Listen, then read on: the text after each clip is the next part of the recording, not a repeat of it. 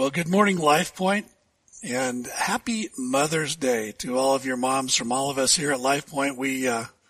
Our prayer is that, as Proverbs 31 says, your children will rise up and call you blessed, and as Governor Inslee says, only within a distance of 6 feet. Let's pray together as we enter in this morning. Father, thank you so much for the privilege of meeting in this way, even during these strange times when we cannot gather as a church. And Lord, I pray that in each of the places where this message is being heard, that you would unite our hearts together, that, Lord, you would pervade those places with your presence. And Father, that as we look into your word now, that you would open the eyes of our hearts, that we would see and hear and understand the things that you want to show us today. And then, Lord, that you would give us hearts to obey. We acknowledge today that all of our salvation is from you, and we are completely dependent upon your Spirit to reveal the truths of your word to us, to illuminate the pages of Scripture. And so we ask that you would do that this morning. And we pray it in Jesus' name. Amen. Well, we're currently in a series that we've titled Simple Virtues for Complex Times, which is rooted in 2 verses in the Apostle Paul's New Testament letter to the churches in the Roman province of Galatia. And those 2 verses describe what Paul called the fruit of the Spirit when he wrote, "But the fruit of the Spirit is love, joy, peace, patience, kindness, goodness, faithfulness, gentleness, self-control. Against such things there is no law." Now, we've been careful in these messages to point out that Paul presents the fruit of the Spirit as singular, not plural. It's one fruit with multiple aspects or multiple facets, if you will. I tried to think of a fruit that kind of fits that description. The only thing I could think of was an orange, which has about 10 segments. One fruit, 10 segments. And not to belabor the point, but what Paul seems to be saying to us is that when you believe in Jesus, when you transfer your trust to Him, and the Spirit of God takes up residence in your life, each and every one of these characteristics in a fully orbed way, these virtues will begin to emerge in your life through your character with increasing visibility, with increasing depth and authenticity. They do not merit or earn God's acceptance of you. His acceptance comes only by His grace alone, through your personal faith alone, in Jesus Christ alone. Instead, the fruit of the Spirit is really among the evidences of your acceptance by God. As the Spirit of God morphs your weak, sinful nature into the character of Christ from the inside out, it's essential that we understand that these virtues are not manufactured by us, but rather that they are produced in us so that they can be expressed through us, so that in turn Christ can be seen with increasing clarity in us. And this morning we've come to the 4th virtue, the 4th facet, if you will, of the fruit of the Spirit, which is patience. Patience.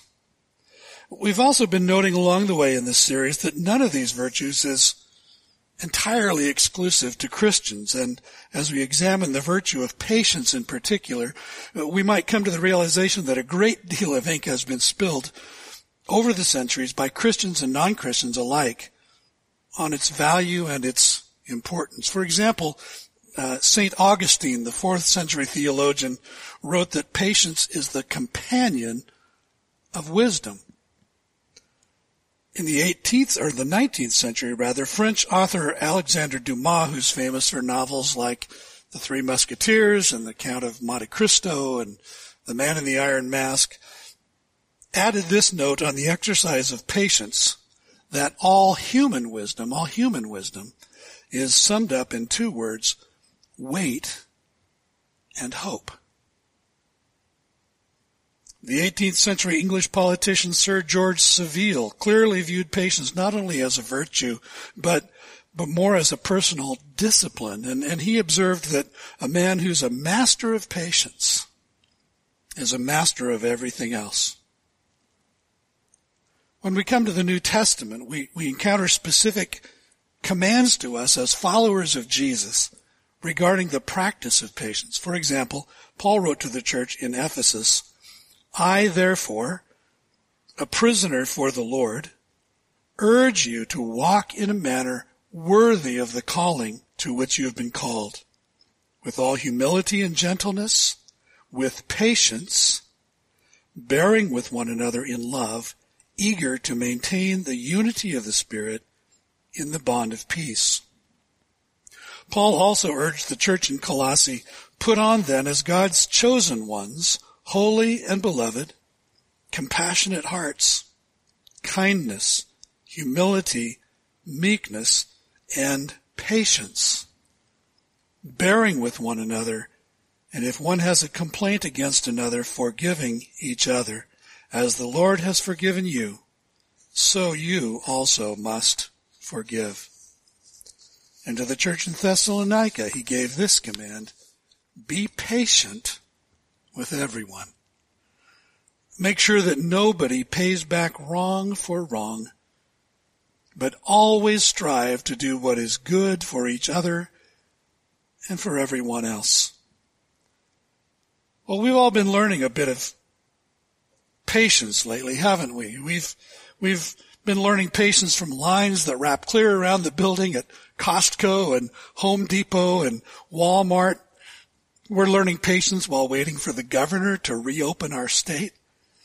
We're learning patience waiting for the barbershops and salons to reopen so that we can get a haircut or a hair color, whichever your particular urgent need may be. My hair has decided to head back toward the 1970s. I only wish that the rest of my body would follow. You may be learning patience because you're forced to wait for the haircut to grow back out that was given you by your mom or dad or sister or wife during quarantine. They say that the real difference between a good haircut and a bad haircut is usually about 2 weeks. Some of us are patiently or impatiently, in fact, waiting for our favorite restaurants or coffee shops to open. One young mother recently tweeted, went to this restaurant called The Kitchen. You have to gather all the ingredients and make your own meal. I have no idea how this place stays in business. You might be learning patience as you wait to go back to the office, or especially as you wait for the moment that your spouse finally goes back to the office. As one husband tweeted, it's been almost a week that my wife and I have been working from home due to the coronavirus situation. I think we will kill each other before the virus does. Some of you parents were learning patience while waiting for your kids to go back to school, only to receive the news that they're not going back, but will take their classes at home, online, and do their homework under your supervision so that your personal curriculum for learning patience got expanded and extended indefinitely. I had to laugh at a picture a young woman in our church posted on Facebook this week of an SUV, the window of an SUV, on which a parent had written, "You lied. My children are not a joy to have in class." So now maybe you're experiencing an entirely new impatience for the opportunity to tell your kids' teachers how truly wonderful they are, and how much you now respect and appreciate them for all that they do to instruct your children and to help you maintain your sanity. You may have found that you're waiting with a heightened sense of impatience for your kids to simply grow up or grow out of it, whatever it happens to be. I remember saying to my children in those moments of impatience, will you please stop acting your age? Some of you may be waiting for your spouse to grow up, and they are in turn waiting with increasing impatience for you to do the same. A wife tweeted, "Quarantine day 21, fiercely fought with the husband over the day of the week.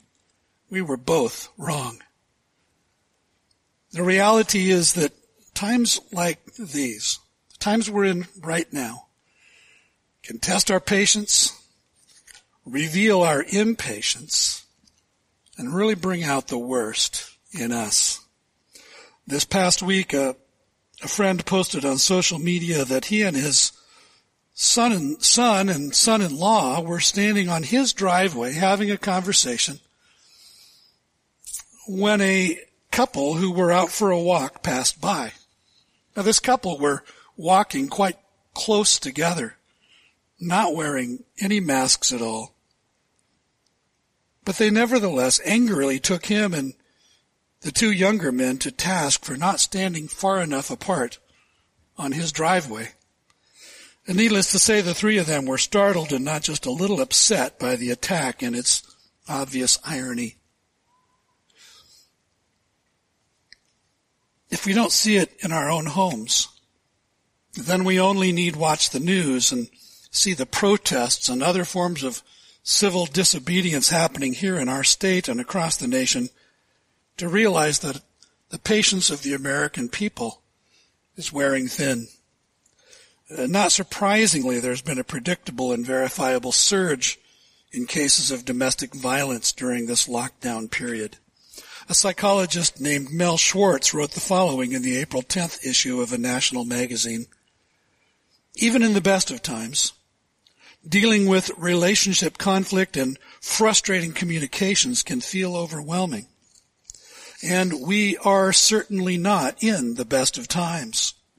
With most couples and families now confined under the same roof, discord and tensions can surface far more easily. Opportunities to take breaks from one another have evaporated. Yes, we can retreat to separate laptops, phones, or televisions, but the lack of social diversity may create greater tension for many people. This may feel like being in a pressure cooker with the heat always on. If a crisis creates opportunity, then perhaps this is the time to learn some critically needed communication skills. With nowhere to retreat or hide, the opportunity for relationship growth may now be an urgent necessity. Another counselor, Beth Castle, blogged these observations this week. Whatever your situation, if you're struggling to work from home with your partner or even your roommate during coronavirus, you're not alone. COVID-19 has brought a new and exhausting challenge into our lives, navigating a personal relationship while also juggling work, our mental health, caring for kids and loved ones, and the fear of the unknown in a living space that seems to get smaller every single day. This is the garbage compactor scene in Star Wars, if ever there was one. So we're all a little bit like the guy who prayed, Lord, give me patience and give it to me now. In the Greek language in which most of the New Testament was written, there are two primary words that are translated into the English word patience. They are macrothumia and hupomone. You don't need to remember the Greek, but those two words are listed as synonyms, and yet they in fact convey two quite different dynamics with regard to patience. Stay with me here because I want you to grasp the distinction between the two. let's begin with the second word, hupomone. Its literal meaning is to remain under, to remain under. And we today sometimes use the expression under the circumstances. This word for patience conveys something quite similar. It speaks to endurance and steadfastness, to hanging in there under the obligations, the challenges, the trials that God allows us to experience in our lives. So we might think of hupomone as circumstantial patience. Circumstantial patience. Someone expressed this idea of circumstantial patience well when they wrote that patience is waiting, not passively waiting. That's laziness. But to keep going when the going is hard and slow, that is patience. Now let's examine the other word, macrothumia. Its literal meaning is long passion. Long passion. So in older translations of the Bible, the word is most often translated long suffering. And this is the word that appears in Paul's list of the characteristics of the fruit of the Spirit in Galatians 5:22-23. The difference of meaning between these two words is best seen in their opposites. If hupomone is the patience that doesn't give up under pressure, then macrothumia is self-restraint that chooses not to quickly retaliate when one has been offended or otherwise wronged. Macrothumia encompasses the staying power of hupomone, but it's exercised in relationships. If we describe hupomone as circumstantial patience, then we might describe macrothumia as relational patience. F. Bruce, in his commentary on Galatians, adds this insight. If in English we had an adjective long-tempered as a counterpart to short-tempered, then macrothumia could be called the quality of being long-tempered, which is a quality of God. That long-tempered quality of God is expressed in the Old Testament with the phrase, slow to anger. We find it first in Exodus 34 as Moses stood alone on Mount Sinai before the Lord a second time to receive the Ten Commandments. Beginning in verse 5 of Exodus 34, we read that the Lord descended in the cloud and stood with him there and proclaimed the name of the Lord. The Lord passed before him and proclaimed, the Lord, a God merciful and gracious, slow to anger, and abounding in steadfast love and faithfulness, keeping steadfast love for thousands, forgiving iniquity and transgression and sin, but who will by no means clear the guilty, visiting the iniquity of the fathers on the children and the children's children to the third and fourth generation. Reading the Old Testament, God was particularly long-suffering and slow to anger with Israel, which was an expression of his covenant faithfulness to them. And yet the Israelites repeatedly rebelled against him. They whined about their food and their living conditions as Moses led them out of Egypt. They rejected Moses' leadership and expressed a desire to go back to Egypt. They set up idols for worship and intermarried with people from the pagan nations around them. In fact, even the pagan nations must have begun to look a little better to God than his own chosen people, Israel. In fact, so great was Israel's unfaithfulness and idolatry and rebellion that it's recorded in Numbers 14. That God did finally lose patience with Israel during the period of the Exodus from Egypt and determined to strike them with pestilence, to disinherit them and start over with a new people that would come from Moses himself. Moses stood in for the people. He interceded for them before the Lord. And the Lord relented. In the course of that conversation, here's what Moses prayed. And now please, let the power of the Lord be great, as you have promised, saying the Lord is slow to anger and abounding in steadfast love, forgiving iniquity and transgression, but he will by no means clear the guilty, visiting the iniquity of the fathers on the children to the third and the fourth generation. Please pardon the iniquity of this people, according to the greatness of your steadfast love, just as you have forgiven this people from Egypt until now. Moses, interceding for the people, reminded God of his very own words and of his very own character. God's patience wasn't limited to his dealings with Israel. The Apostle Peter wrote that God's patience waited in the days of Noah while the ark was being prepared, in which a few, that is 8 persons, were brought safely through water. In other words, the worldwide flood of Genesis was delayed as long as it was in order to provide opportunity for salvation to those who were ultimately drowned and destroyed by it.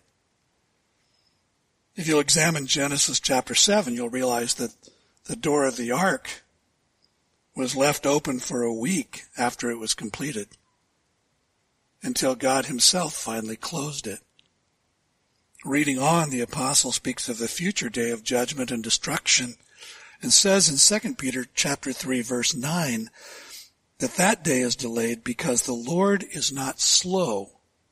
The Lord is not slow to fulfill his promise, as some count slowness, but is patient toward you, not wishing that any should perish, but that all should come to repentance. And so he adds in verse 15, and count the patience of our Lord as salvation. Even now, God is waiting patiently for more of us to repent of our sin and put our faith in his Son, Jesus Christ, before he returns. There still remains a window of opportunity for sinners like us, like me, and like you, to receive Jesus, to run to him, to find forgiveness of our sin, and to find reconciliation with God. But that window of opportunity will not remain open forever. There is coming a day when God will close it. And that's why Paul wrote in 2 Corinthians chapter 6 verse 2, indeed the right time is now. Today is the day of salvation. We observed 3 weeks ago that God is love.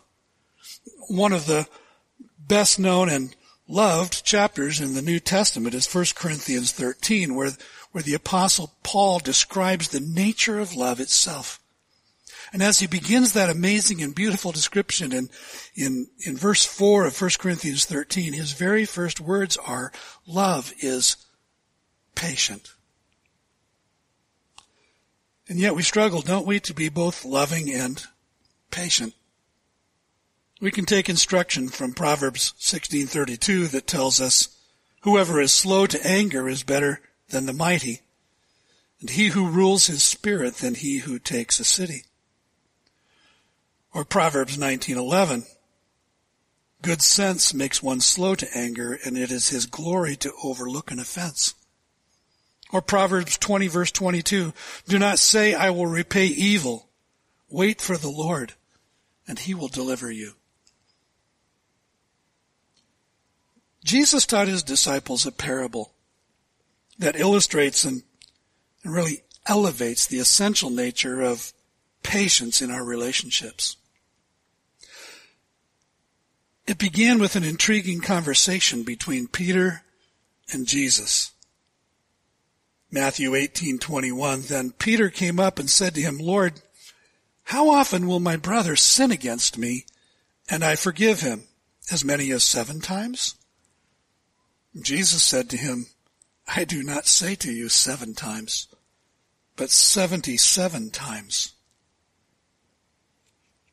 Peter thought he was being generous, I think, by allowing 7 offenses, and it's likely that he was hoping Jesus would be impressed as well by the greatness of his generosity and magnanimity. But notice Jesus' response, not 7 times, but 77 times, Peter. I would love to have been there to see Peter's face at that moment.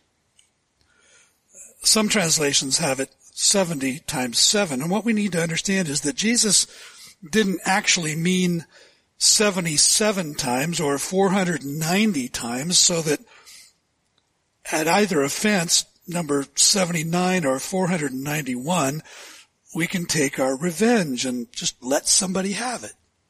Just count off the offenses. And when you arrive at the appropriate number, retaliate. That's not at all what Jesus is saying.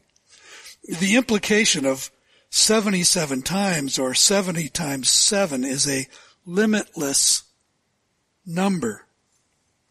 The number 7 is the number of completion and perfection.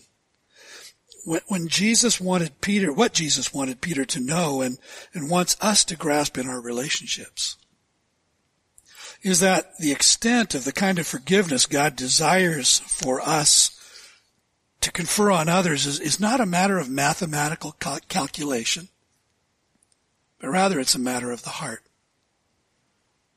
And so Jesus taught them this parable.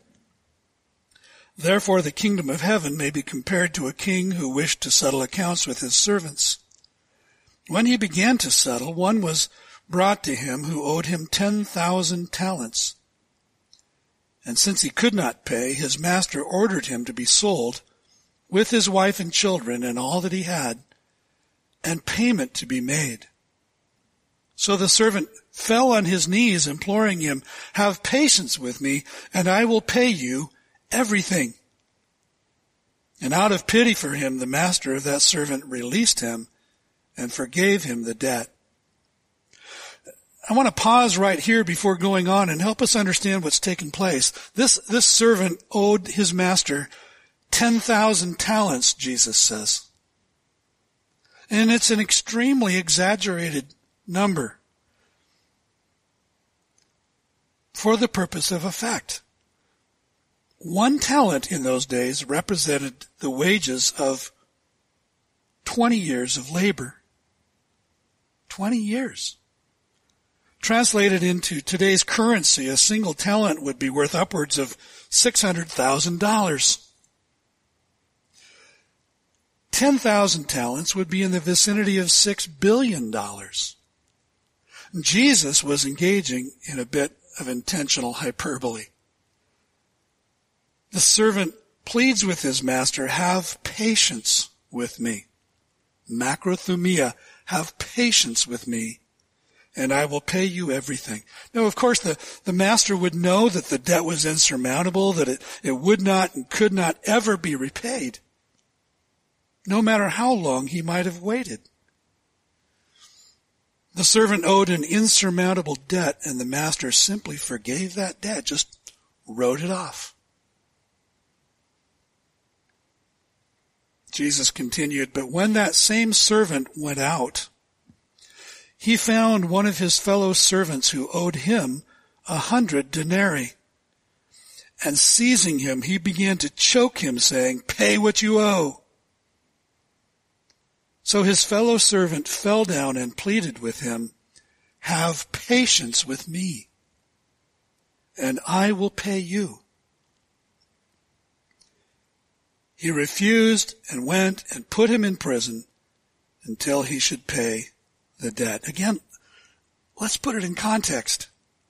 Just moments before, the first servant was forgiven $6 billion in debt, more than he could have paid in several lifetimes, and was spared a lifetime of slavery and imprisonment for himself, his wife, and his children. And now he finds a fellow servant who owed him what would have amounted to about 20 weeks of flippin' burgers at McDonald's, or about $12,000 in today's currency. Notice that the second servant spoke the very same words the first servant had spoken to his master. Be patient with me, and I will pay you. But neither patience nor forgiveness in this case would be forthcoming. Instead, he threw the servant into debtor's prison. And so Jesus continued, when his fellow servants saw what had taken place, they were greatly distressed, and they went and reported to their master all that had taken place. Then his master summoned him and said to him, you wicked servant, I forgave you all that debt because you pleaded with me. And should not you have had mercy on your fellow servant as I had mercy on you? And in his anger, his master delivered him to the jailers until he should pay all his debt. In other words, life imprisonment. So also my heavenly Father will do to every one of you if you do not forgive your brother from your heart. See, when you and I reflect on the insurmountable weight of the debt that we owed, the debt of our sin, and recognize that God in his infinite patience, in his long-suffering mercy and grace, has forgiven our sin at infinite personal cost to himself as he sent his only Son to the cross, how can we fail to be patient and gracious with those who find themselves in our debt? Paul wrote to the Ephesians, be kind to one another, tender-hearted, forgiving each other, just as God in Christ also has forgiven you. And to the Colossians, bear with each other and forgive one another. If any of you has a grievance against someone, forgive as the Lord forgave you.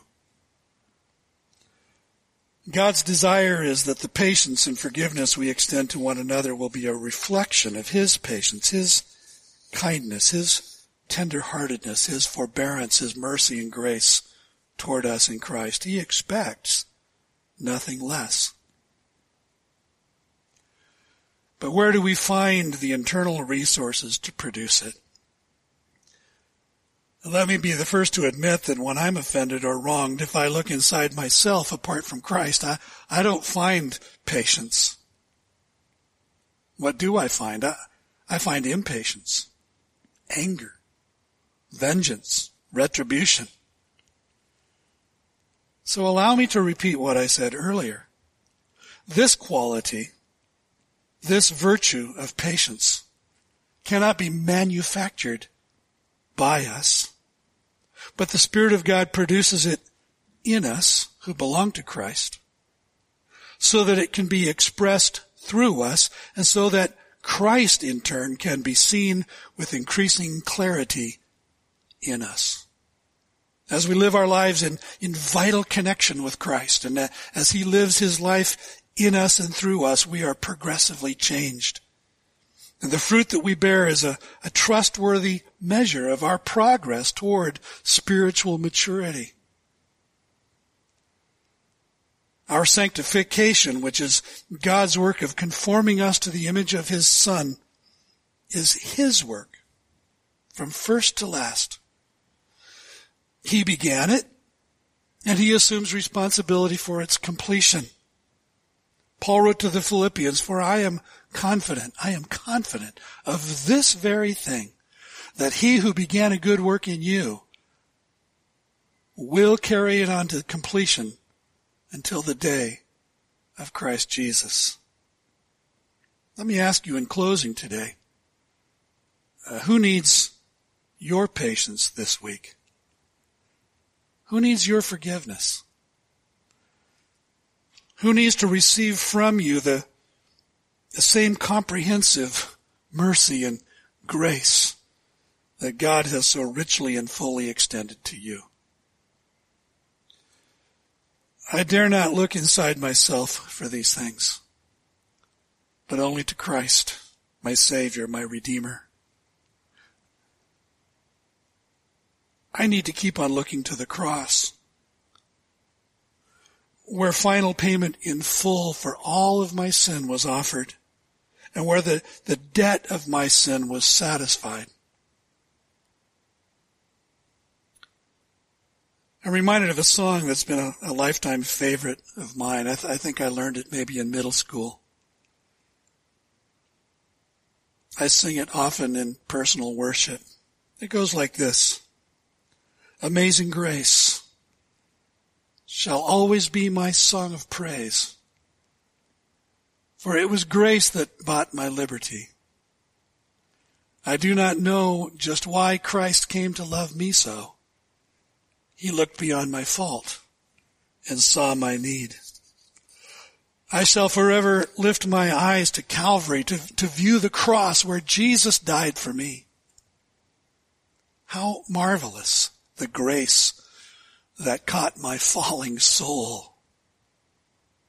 He looked beyond my fault and saw my need. Let's pray.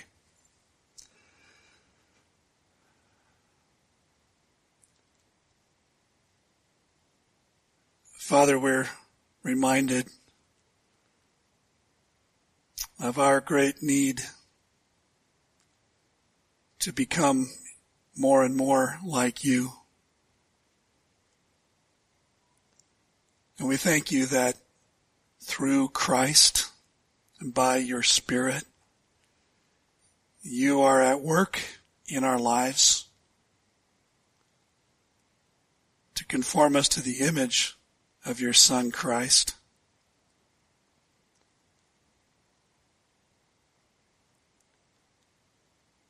And Lord, let us submit to the process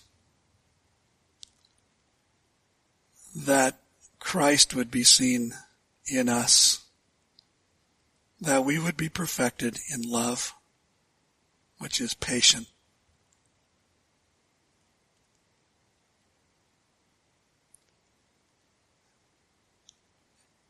And that we would find you present in the midst of our relationships.